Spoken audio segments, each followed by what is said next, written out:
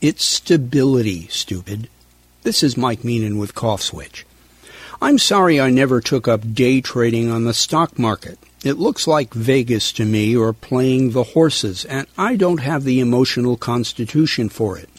Even so, with all the twists and turns of this administration's financial and trade policies, often communicated by tweet, the market has spent long periods in wild swings up and down, and it's via these changes that sharp traders can really make money. For most long-term investors, though, it makes for a queasy stomach.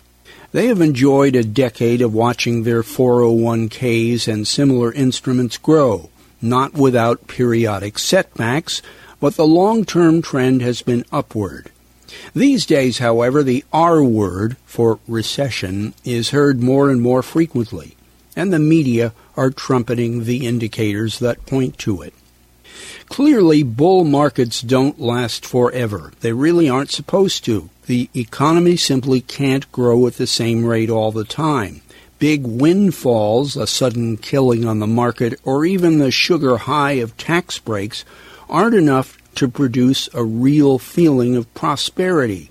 That comes from a prolonged period of trust in the ability to weather the storms. The egg box thing, as the LA radio hosts used to say, everything's going to be okay. That's an elusive state of mind right now. The president may enjoy keeping the international competition guessing. It may have worked in business for him as a negotiation tactic, though not always apparently. But when it comes to the current trade wars and constant switching of direction, he's playing with the house's money, meaning ours. He seems incapable of thinking in any terms other than winning and losing. The modern economy has enough pressures as it is. Climate change is one, automation is another. Those are just two that are visible. The sea is rocky enough, we don't need to be rocking the boat too.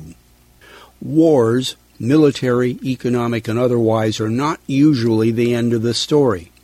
More often they end at negotiating tables, with the opposing parties forced by circumstances to make compromises.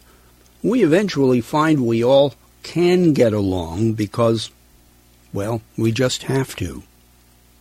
I'm Mike Meenan.